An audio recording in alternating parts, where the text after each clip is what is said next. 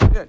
All right, you've got the handout, and we are going to zoom through a whole bunch of stuff tonight, okay? So remember to have your map handout. I may refer to this briefly, and obviously your Bible. It helps when the teacher has his Bible too. But we're going to start with this basically introductory teaser and a guide that I gave you in the email about the study for tonight. So we're going to turn to Romans chapter. You can see this in the handout. I actually have this printed out for you, so you don't need. You can be referring to your Bible, but you can see Romans chapter 4, verses 13 through 18. So we're going all the way over, deep into the New Testament, so to speak. Here's the Apostle Paul.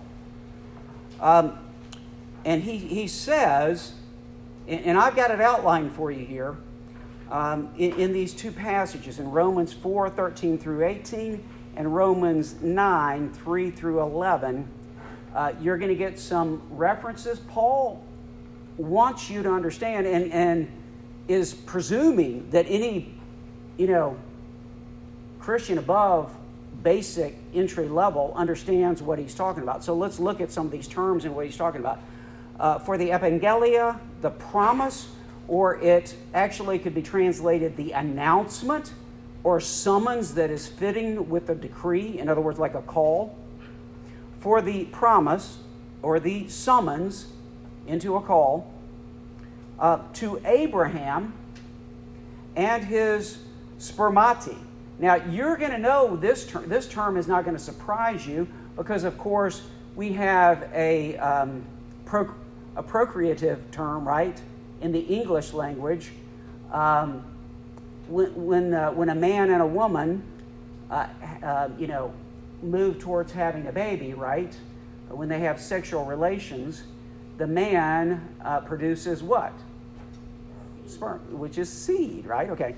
So here, this is a plural, Abraham and his spermati, which can be translated seed, offspring, or remnant. In the ESV translation, and in most translations, you're going to see that seed terminology or remnant terminology, that spermati, be translated as offspring or descendants.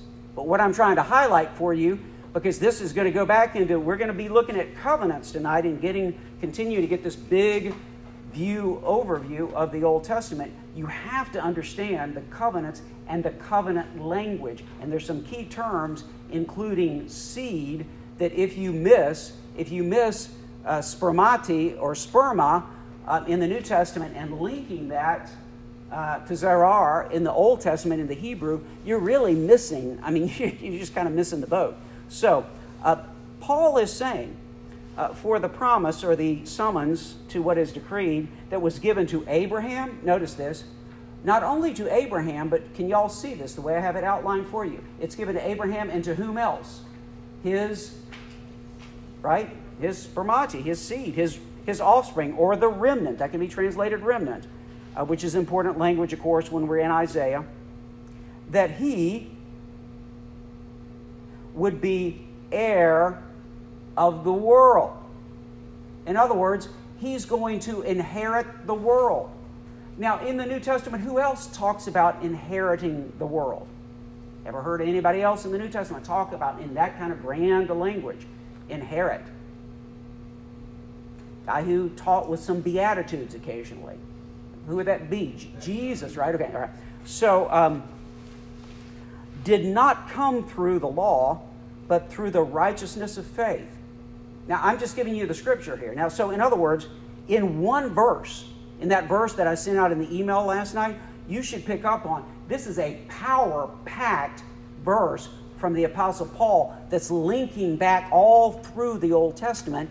And again, Isaiah, kind of as a bridge from the Old Testament to the New, Isaiah is circling around these covenants and this covenant language, and he's highlighting this for us. But what I'm telling you is, you go over to Paul's going to do the same kind of thing from his New Testament perspective. So you see that in one verse. we've got all of this reference back to Abraham and his seed. And what I'm telling you and what we're going to cover tonight is, or at least begin to cover, is this is all covenant language and promise language that has to do with the gospel and has to do with understanding the Bible. Okay, so keep going with this little passage here. And by the way, Paul is making this point that the real promises, or the promise to Abraham and the seed, it comes and is fulfilled not under the law, okay, but under the righteousness of faith. And Paul, of course, is pounding this issue in both Romans and Galatians. If you know your New Testament, you know Paul makes this huge emphasis that Abraham is justified and righteous and receives the covenant promises that he receives, which are the big ones, before Moses and the Ten Commandments. I mean, obviously before. He's historically way before Moses and the Ten Commandments. This is central to what Paul is teaching us about the gospel in the New Testament. Everybody with me? Any questions on that? Everybody get what I'm saying? Okay, all right. So let's keep going with Paul here. For if its adherents of the law are to be the heirs, faith is null and the promise is void. So in other words, what Paul is saying is the promises to Abraham and to his seed are not limited to or specifically linked to or contingent upon the law and to Jews who are under the law. This is a bigger story, and it's also not confined to or chained to the law and a specific Judaic culture.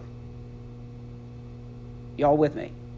Okay, that's what he's saying, okay? So, for if it's adherents of the law who are to be the heirs, faith is null and the promise is void.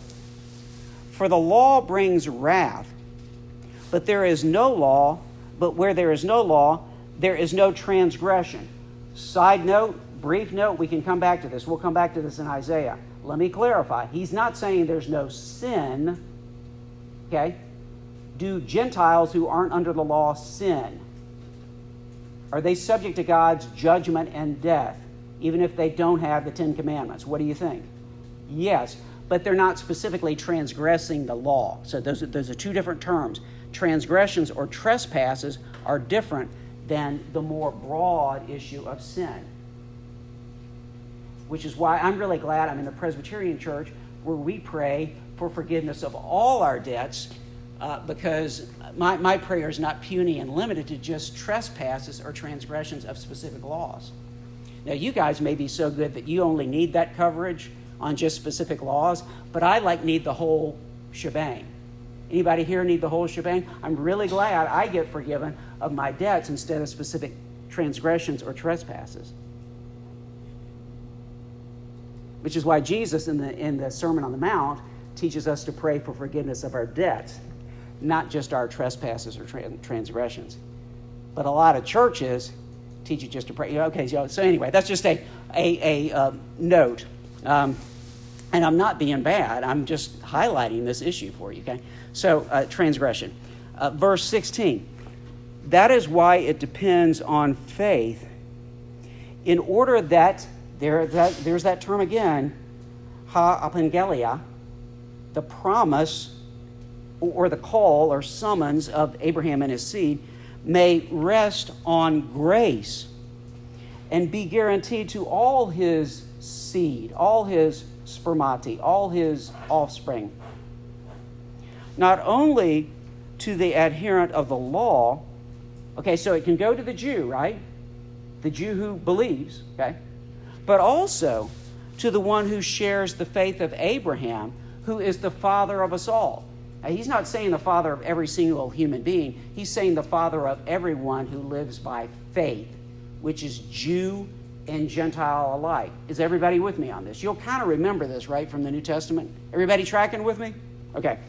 So, who is the father of us all, as it is written, I have made you the father of many nations. Now, that is a major covenant promise that God makes to Abraham, right? In fact, part of the change of Avram's name from Avram to Avraham means he's the father of many nations. He's not just the father of Israel. Got it?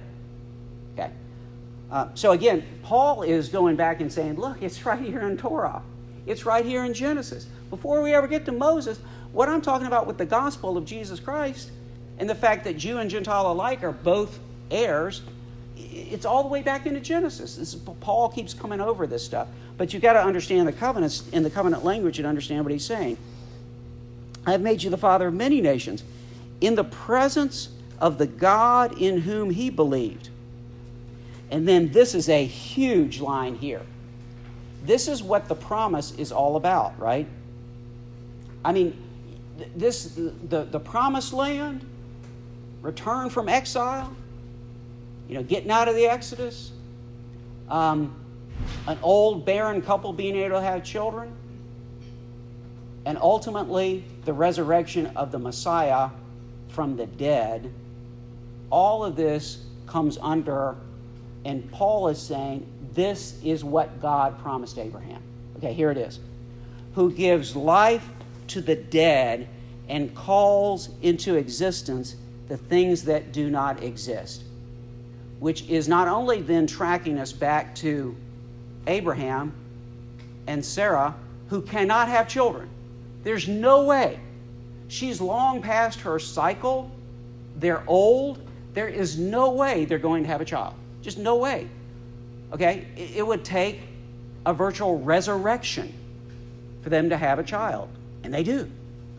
But what this just hooked you back to is also Genesis chapter 1. Because in the beginning, was there a bunch of substance and God came down and fought the monster and created the world? Is that the way creation worked? No, there's nothing. And God creates something out of nothing. So, Paul has just taken us all the way through the whole covenantal structure of Abraham all the way back to the creation and the creation covenant.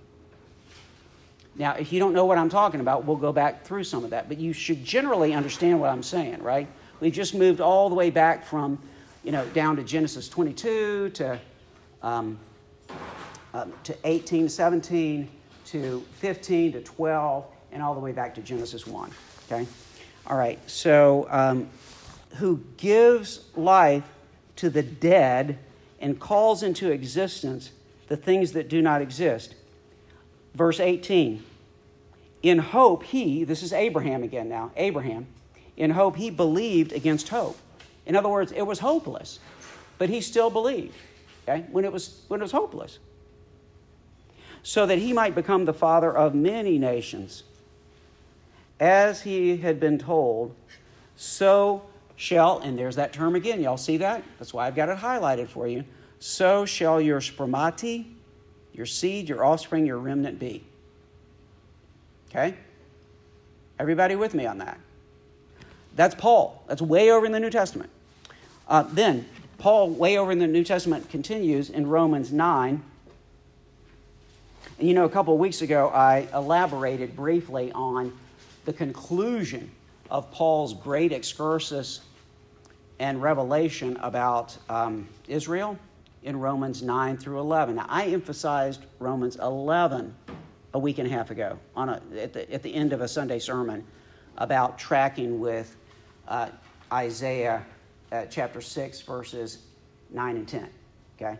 Remember the rejected good news sermon? And we went all the way through Acts 28 and then on to Romans 11. Okay, well, now this is the beginning of that conversation of Romans 9 through 11. And Paul says this. He's agonizing over the fact that many of his Jewish brothers and sisters are not believing. So he says, for I could wish that I myself were accursed and cut off from Christ for the sake of my brothers, my kinsmen according to the flesh. That's a whole nother teaching, a whole nother sermon. But what he is saying is, I would be willing to die. I'm willing to go to hell if a bunch of my Jewish brothers and sisters would believe. Yes, Nancy? Nana says she's trying to get in and she Reed is the one to go to. So, yeah, yeah, and Bruce Leopold had a problem getting in too. So,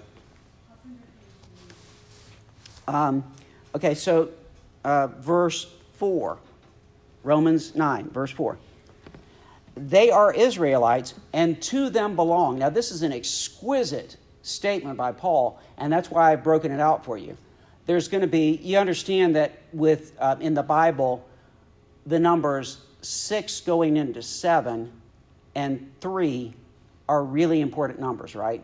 If you can get to 6 and then take it to 7, that's a really important numbering. And so what I've outlined it here, I've obviously superimposed numbers here for you so you can catch the 6 going into 7 here. So he's saying the Jews are Israelites, and these 7 things belong to them under the Old Testament and under the law. So again, Paul doesn't like number these. I'm numbering them. Okay, everybody with me? Okay. So number 1, the adoption. You know, the New Testament is the first place it talks about adoption.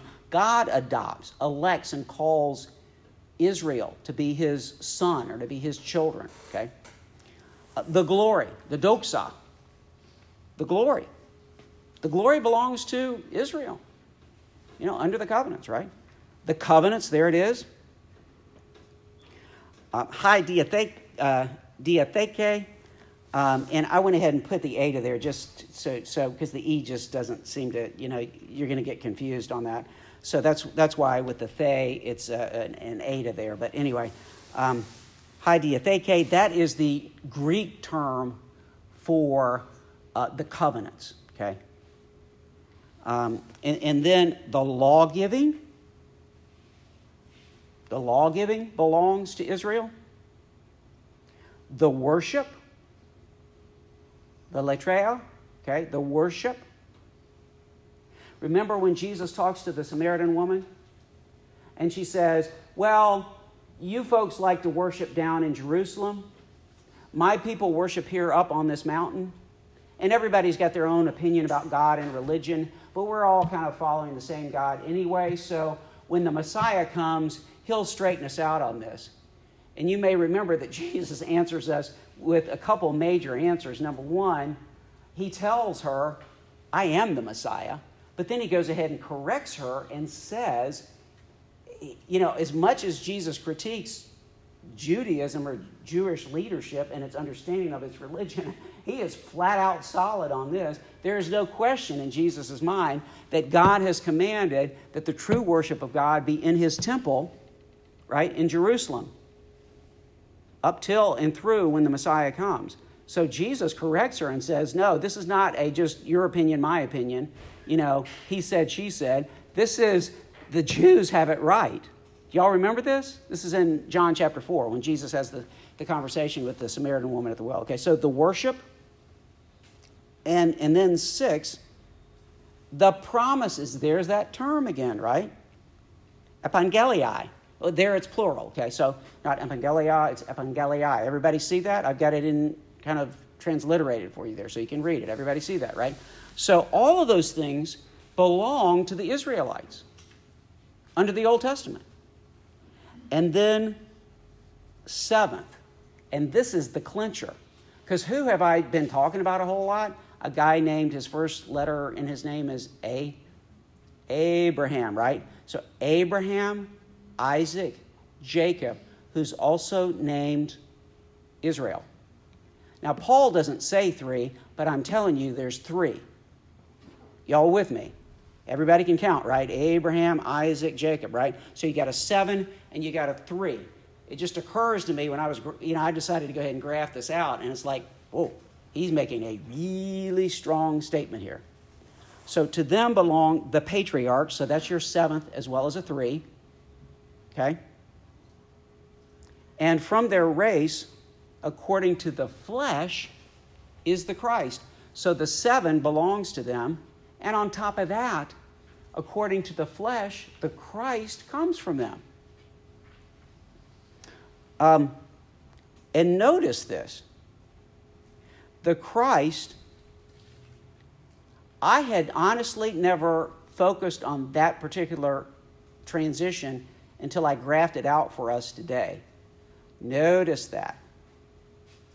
He's talking about Christ, who is God over all, blessed forever. Amen.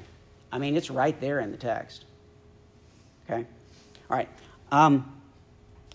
Yes. Is this the first place that those three collectively are referred to as the patriarchs, or is there an earlier scripture reference for that? That is a very good question. I'd have to go back and look because it's unusual, actually. That's the way we refer to them. You pick up on that early on, so Yeah. to speak, but I just wondered if This may be, I mean, Jesus never referred, the term in the Greek is pateros. So, and I believe, because I was, obviously, you can tell I was looking at the Greek today. So I saw the term, and come to think of it, Jim, I'm thinking that may be the first ever use of this in the Bible. Right. For some reason, I was trying to pick up on something possibly earlier. Now, they refer to the fathers. Mm-hmm. Like Stephen refers to the fathers. I didn't pull that because I didn't want to overwhelm us, and I know we're going to. But actually, at some point, we need to look at Stephen's speech before he gets stoned. And he may refer to the fathers, which would probably also be pateros. So, but I believe in, like an English translation, I don't recall seeing patriarchs earlier than this. Okay. But we'll check. That is a really good question. So everybody get that. That's a really notable thing there. So verse 6, you can see he's just gone off on a little doxology there about Jesus being God, right? Everybody see that? And let me just confess, I don't think I've ever preached on this particular passage because it just, it would be great to preach on if I preached the entire book of Romans, but this is not the passage. When Paul's getting into all this travail over the Jews, it's not your classic Sunday passage with Protestant Christians that you just think of, let's do this one on Sunday, okay? So, but anyway, to keep going. But the seventh thing is the Christ from the patriarchs. Yes. So, but it is not as though halagos, the word of God, has failed. This is what is on trial, so to speak, in the dock that Paul is dealing with in Romans 9 through 11. Alternatively, God himself and his word. Is God covenant trustworthy? Is his word covenant trustworthy? And the reason I've also highlighted that for you, because you go back to the Old Testament, and you're not going to get the term promises per se, but you're going to get the term word a lot, dabar, okay? So, for not all who are descended from, and he's coming to this, okay? And you heard me on the other side of this discussion because Paul circles back to this in Romans 11. So a week and a half ago, you heard me quoting from Paul on this issue. For not all who are descended from Israel belong to Israel. Now, he just made a provocative statement there. Everybody with me? He just made a provocative statement. And we saw the conclusion, or him moving towards the conclusion of that argument about the tree and calling us not to be proud because when the fullness of the Gentiles comes in, the fullness of true Israel will then come in also. And they're going to be like branches that have been broken off from the olive tree that actually belong on the olive tree in the first place, whereas we're just wild branches that get grafted on. Okay? So we're not supposed to be, yeah, we got this before you did, Jewish people. We're supposed to be very humble when the real branches come back on. That's what Paul is saying over in 11. Y'all remember this, right? Okay, from about a week and a half ago. So, but here he's making his bold statement. I mean, this is provocative. This is going to upset, like, quite a few Jewish people the way Jesus upset a lot of Jewish people. For not all who are descended from Israel belong to Israel. And not all are children of Abraham because they are his sperma, seed. Okay, so he's drawing a distinction between biological seed, catch this now, and the spiritually elect seed. And he's giving the point of reference, an analogy through Isaac. Because what God says, what God assures Abraham, when Abraham is so upset that Sarah's making Abraham, send off Hagar and Ishmael. If you don't know what I'm talking about, we'll have to talk about that later, but because let me keep going. But anyway, Abraham has a son named Ishmael by Sarah's handmaid, because Sarah foists this on Abraham, okay? She gets impatient after years and years, and she's barren and everything else. When Isaac comes, when Yitzhak comes, Abraham has to get rid of Ishmael. And the Lord assures Abraham that the real seed under the covenant is through Yitzhak. And so what Paul is saying here is this continues to apply. Just because you're Jewish, and you can say, well, generally, I'm from the line of Yitzhak. I'm not from Ishmael. Paul says, so what? God continues to elect all the way through. Some are not true believers. Some are not spiritually seed, even though they're biologically seed. Same thing, by the way, if Paul were around today, he'd be saying, great, you're all church members and you all got your children baptized. So what? Some are seed and some are not. Y'all hear what I'm saying? Okay. So, in any event, that's what he's saying. Through Isaac, your sperma be named. Now, let's go over to where he says that. If you look down below, it's my second little passage. I'll come back to Genesis 15. Genesis 21:12. But God said to Abraham, do not be distressed about the boy. This is Ishmael. And your maidservant, this is Hagar. Listen to everything that Sarah tells you. For through Isaac, your Zerah will be reckoned. So just like through his faith, through Abraham's faith, God reckons to him righteousness. So also through God's elective grace, he reckons children to him. That's what he just said. God is the boss on salvation. Everybody with me on this? Okay. And this is not a Calvinist lecture per se. I'm coming straight out of Scripture here. This is all out of Scripture. Okay. Genesis. Now let's go back up to. Paul's parallel passage in Galatians 4:23 and 28. I just gave you a little highlight here.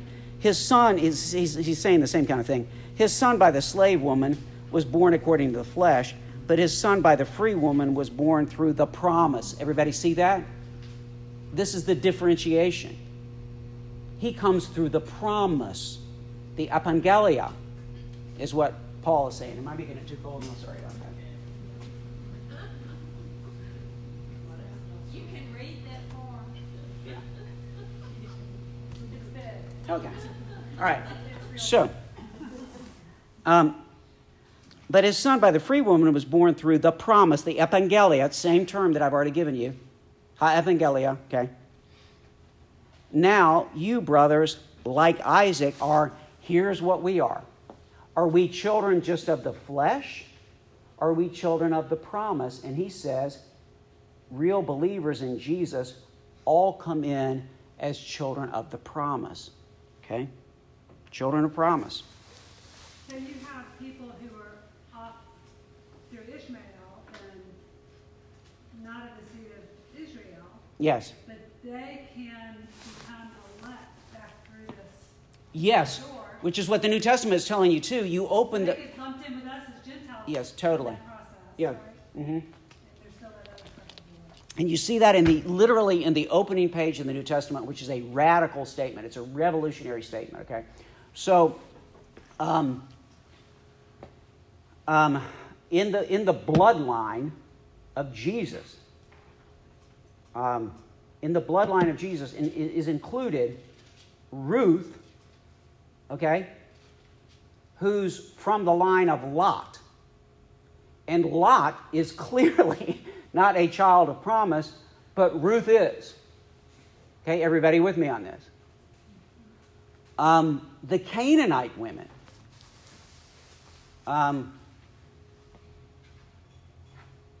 Rahab, Tamar, they're not on the right side of these family trees that we track in the Old Testament. They are not. But they're clearly children of promise in the line of the Messiah. And Matthew, supposedly writing the Jewish gospel, is telling you that in the opening page with that genealogy. Do you see what I'm saying, Nancy? Okay. All right, so back up to Genesis 15, 5 and 6.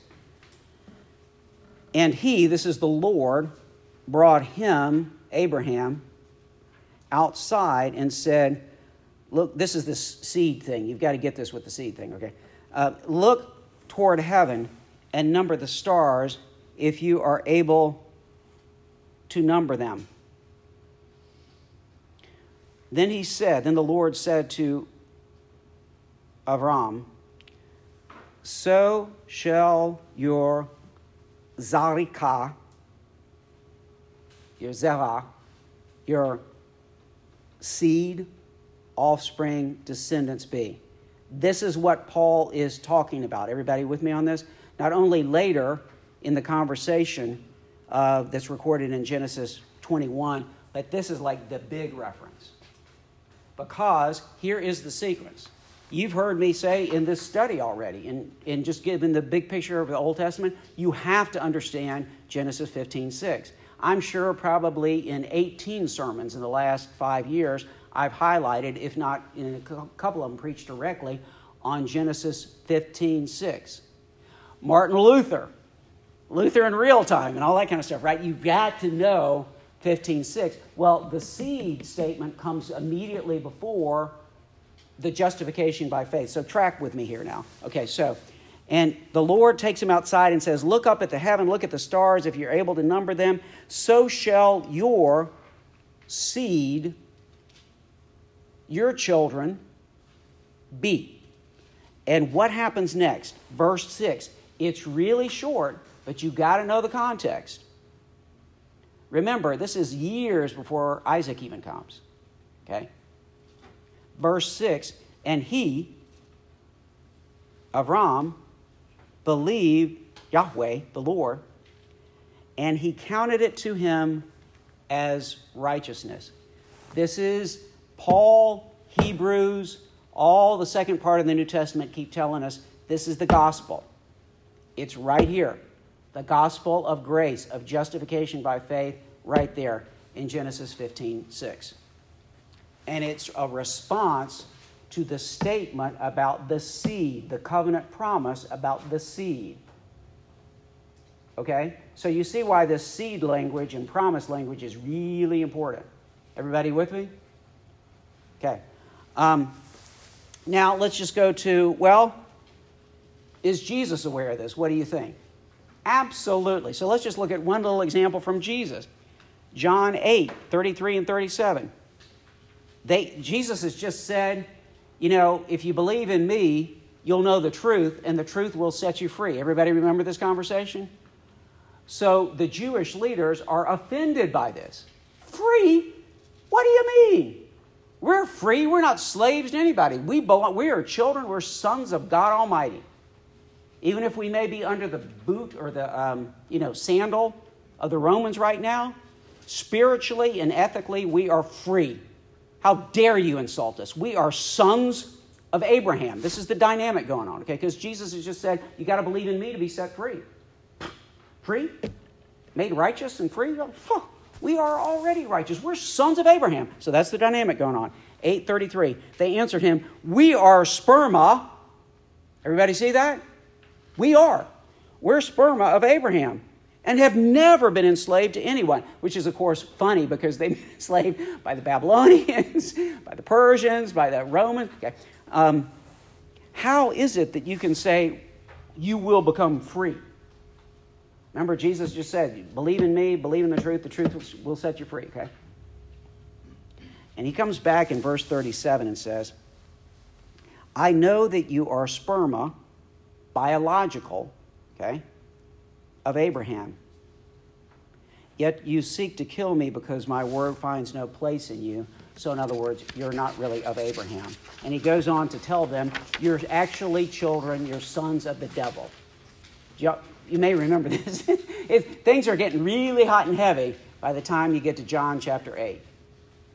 Okay? Now, let's move on from that. Any questions? Okay. So, just a little stuff up on page 2 here. Visual, so it's kind of easy. Brit, most of you will know that term. It's a Hebrew term for covenant. Okay? It comes from terms that have to do with, on the one part, cutting. Okay? But on the other part, like cleansing, like barar. Okay? To make clean. And it's like if you're in covenant with somebody, things are made clean, right? Like you can imagine if you're in tension with somebody, but then things get kind of washed out, right? And there can actually be peace. That seems to be where this comes from in the ancient Semitic or Hebrew, okay?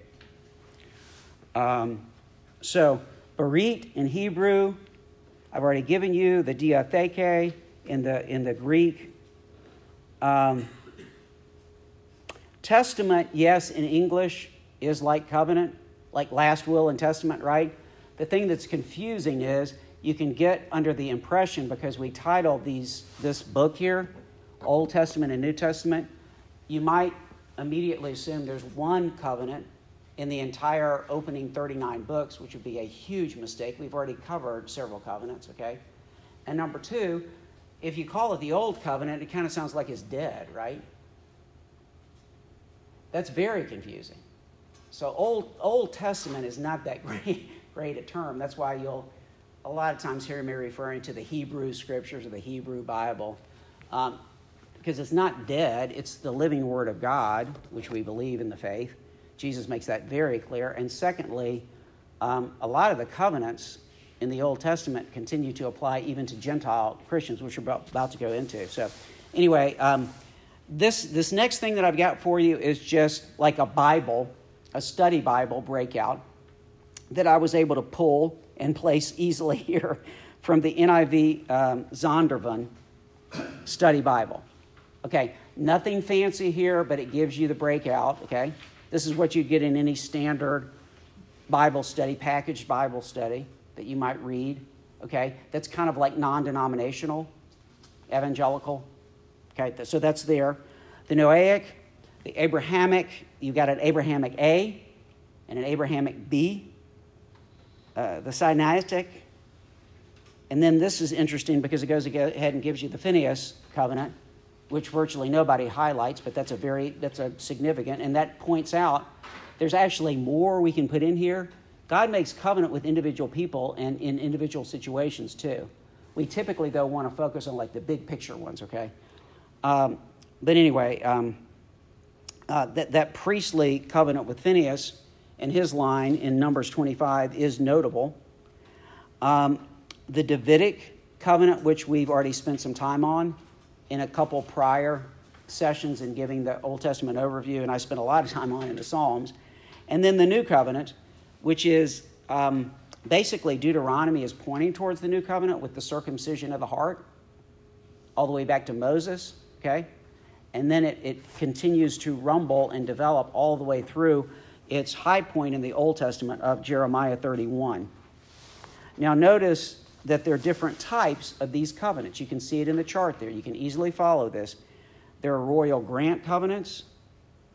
There are suzerain vassal covenants. Like the suzerain is like, I am the king and you are the farmer who wants to be under my protection, and you and your boys have to fight for me. But when the bad guys come, you can come into my city and I'll give you protection, but you pay taxes to me, and your sons fight with my army when we go to war, and I'm the boss, I'm the king, you're under me, okay? But I will give you loyalty and covenant loyalty if you're loyal to me. Now, God, in the relationship, who do you think is the king in the relationship with, like, Abraham? God or Abraham? Who's the king? Okay, so anyway, there's a specific, that's an ancient Near Eastern type of agreement And you kind of have to know that to understand the dynamic of some of these covenants. The Sinai covenant, same kind of thing. There's no question who the king is. God is the king. God's like the emperor, okay? But God is taking these people in under his wings. Everybody kind of followed that dynamic, right? You're not talking about equal parties. Obviously, the Phineas is a royal grant, or maybe not obviously. The Davidic is a royal grant. The new is a royal grant under this chart. I'm not going to try to go through these right now. I want to keep going to get us back to the beginning, okay? And we will pick up next study, moving back up through some of this. Are you learning quite a bit about the Old Testament through these covenants? I hope you are. I'm probably telling you some stuff you either kind of vaguely remember or maybe didn't even know, right? I hope. Yeah? It's good? Okay. All right. So, good. All right. So, let's go back to the very beginning. Speaking of king and who's in charge, who do you think is in charge before we exist? Us as non-existent beings, or the one who is eternal before all time? Who do you think? Who do you think the king is in that situation? Obviously, it's God, and this is like a royal decree. Now, there's all kinds of cool stuff going on with Genesis 1. I do want to highlight some of this for you, just with broad strokes. Okay, in the ancient world, the general tendency with most cultures and most religions is to do one of the following two things. The easiest thing to do is to say our king or our Pharaoh comes from the line of the gods. And the Pharaoh or the king represents or images and is an extension on earth of the gods to us. People who work for the king or the Pharaoh are very blessed, but they're not in the image of the king. I mean, the gods, okay? Y'all understand what I'm saying? And by the way, normal people, like people who just do work, and definitely servants and slaves, ain't no way. These are from a different caste, a totally different caste. Most of the ancient world, all the way through to quite a bit of modern world. I mean, how does Hinduism work? Is everybody the same level in Hinduism? No, you're different, races. You're different animals. You're different. It's just different, right? If you want to get a little more democratic, you can say that, well, everybody who's in our group comes from the right gods or from the real gods. But those people out there that we fight against or make fun of or that look different than we are, they don't. So our group, the people who look like us, this is the more democratic version of what I just said, right? Let's expand this out. Maybe just the aristocracy, or maybe you get all the way to all the free people, right? All the free people, certainly not the slaves, but the free people, maybe the entire, polis, the entire city represents or relates to or was made by the real gods, okay? And then the other people are kind of garbage, that came through some lower level of purpose and process. That's a general summary. Y'all get where that kind of impetus would come from, right? With human-created cultures and religions. That makes sense, doesn't it? I mean, even people in the modern and postmodern world, even some people who call themselves Christians, almost do a little version of the same kind of thing, right? Those people from those other countries that look different than we are or who have different skin color or whatever, they're kind of lower level, right? But the radical thing about the Bible in Genesis is everybody's made in the image of God. I mean, so even though this is ultimately a Jewish text, it's really radical. Because all humanity comes from the same beginning, and God made human beings. Male and female, by the way, not just the males. Male and female need to be together to reflect the image of God. Now that is radical stuff. Right? Okay, so that's right off the bat, by the way. If you get into people telling you how the Bible and Christianity are so oppressive and exclusive and this, that, and the other thing, you start talking to them about this stuff. I mean, everybody wants to beat up on the Bible and Christian faith and say all these other religions, we need to understand them because they're so much more inclusive. Oh, yeah? Really? If you ever actually studied this stuff? Okay, so anyway, you've got the creation order there and the Constitution. That's kind of what, the Constitution of the creation, okay? I'm not talking about the United States Constitution. I'm talking about a really higher level Constitution. Genesis 1:1 through 2:4. And in the midst of that, you go all the way up top to the Imago Dei, made in the image of God, and the creation mandate. Okay, that's general. Even if you're not Reformed or this, that, and the other thing, you have to acknowledge that. But notice the Zondervan, for instance, chart doesn't refer to any of this stuff in the early pages of Genesis as covenants because that term, it's true, is not used. Berit, we don't get till we get to Noah. Okay, it doesn't pop until Genesis 6 and afterwards. But, by the way, let's just look at this a little bit, and I'll come back to this. We'll pick this up next time, okay? Genesis 1 through 3. You have what is generally often referred to as, by many people, and certainly Reformed-type people, as the Adamic covenant. And it's kind of in parts 1 and 2. So you have the Edenic covenant, the Eden covenant, which Reformed theology kind of superimposes this structure of the covenant of redemption and then the covenant of works and the covenant of grace. None of those terms are being used in the early pages of Genesis, okay? These are structural terms that are under the Westminster Standards, for instance. So I'm not going to go into all that very much with you, but I'm just telling you that so I will not fail to cover that. And believe me, like Reed at RTS, they talk about that a lot. Right, Reed? So, all right. So the covenant of works in our kind of structure, theological structure or point of reference, at least, would include all the way through this creation mandate. Remember, you're my representatives on earth. Fill the earth, subdue it, be fruitful and multiply. Okay, all the way through the specific Eden covenant, which has to do with doing the work of priest in the garden. I'll come back to this next time. The terms that are used for keeping the garden are the terms that are used for priest in Leviticus and how they're supposed to take care of the tabernacle. This is what Adam is supposed to be doing in the garden. Okay? In Genesis chapter 2, verse 15. Okay? It's the same terms. So they're supposed to be like priest kings on earth. Okay, so you get this. Adam is not a Pharaoh, but he's like a priest king on earth, and we're all supposed to be like a kingdom of priests, right? You ever heard that? That goes all the way into the New Testament, right? With Peter picking this back up, right? This theme, okay? That, on the positive side. On the negative side, everybody remembers the negative side, right? You may eat from all the trees except for the fruit of the tree of the knowledge of good and evil. So you got the prohibition, right? And as we know, they violate the covenant. Okay? Several things on that. Adam is supposed to work in the garden before the fall. After the fall, he's also supposed to work, but just be aware of this. He's working as a priest king, as God's representative, God's regent in the garden before the fall. And he's keeping the garden like a priest on earth. Okay?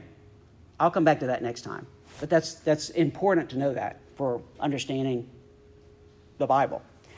And notice that even though you don't get the term bereaved here, in, for instance, Hosea chapter 6, 7. I'm just giving this to you as a point of reference. But like Adam, they transgressed the covenant. They dealt faithlessly with me. So he's talking about Israel, and he's talking about all the way back to Adam. So what is the Word of God saying? In Hosea, the Word of God is telling you that Adam was under covenant obligations. So again, I'm not pounding this Reformed theological viewpoint. I'm just telling you, I am telling you that if somebody beats you up about this, okay, other parts of the Bible refer to a covenantal relationship back with Adam. Everybody see that? Okay. And then part 2. Let's at least get to this, and I'll get to Noah next time, I guess. Noah's pretty interesting, and then we'll keep going. Genesis 3, after the fall, you get curses and grace, and especially the proto-evangelium, which is in 3:15. Now let's just go to that before we close, okay? So in Genesis 3:15, this is the gospel. This is the messianic prophecy that happens in the garden after the fall. And really interestingly, the Lord is speaking to the serpent. Now, by the way, serpent is a, reference to who the deceiver is. Okay? It's like if I said he's a beast. Does that necessarily mean I'm talking about a wild animal? If I say he's a monster, that man is a monster. Don't go out with him, Grace. He's a monster. Does that mean I think he's like Frankenstein, literally? No, okay, so you've got biblical literary terminology going on here, okay? But anyway, the Lord said to the serpent, because you have done this, cursed are you above all livestock and above all beasts of the field. On your belly you shall go. Now, you can read that literally, but I'm telling you, that is the language in the ancient Near East for people who are subjugated. And what God is telling the serpent is, you think you've won? You're going to be biting the dust. I mean, we still talk about, like, if the team gets beaten really bad, they what? They bite the dust, right? They're as good as dead, right? Okay. So, and the dust you shall eat all the days of your life. And here it is, verse 15. This is the gospel. This gets tracked all the way through Jesus. You have to know this verse. You really have to know this verse. You've heard me talk about it before, but let's just hit it here before we close up. Genesis 3:15. I will put enmity between you and the woman, between your seed. You know that language by now, right? Here's the introduction of this seed language with respect to the gospel. Between your seed and her seed. Somebody who is born of woman is going to have serious battle with you. And this is why you're going to end up eating the dust, serpent. Okay, so let's see what happens. He shall bruise your head, and you shall bruise his heel. So you're going to strike him, potentially a mortal blow. But the head represents power and long-term existence. And what that just said is, you may kill him, but he's going to take your whole house out. Does everybody see that? Yeah. That's the gospel. And that tracks all the way through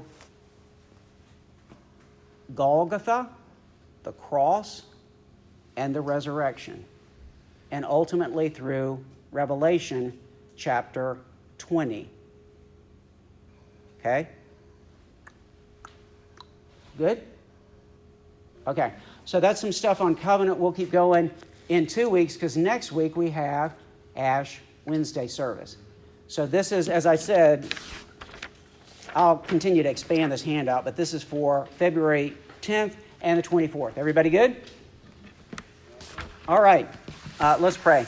Lord, thank you for this time together. Be with us, Lord, as we grow in your word. And thank you, O Lord, that, Lord, it's totally by your grace, but you are so good that we can be seed, daughters and sons of Abraham through faith, through the faith that you give us. What a joy, Lord, to love you and to belong to you as your children. In Jesus' name we pray, amen.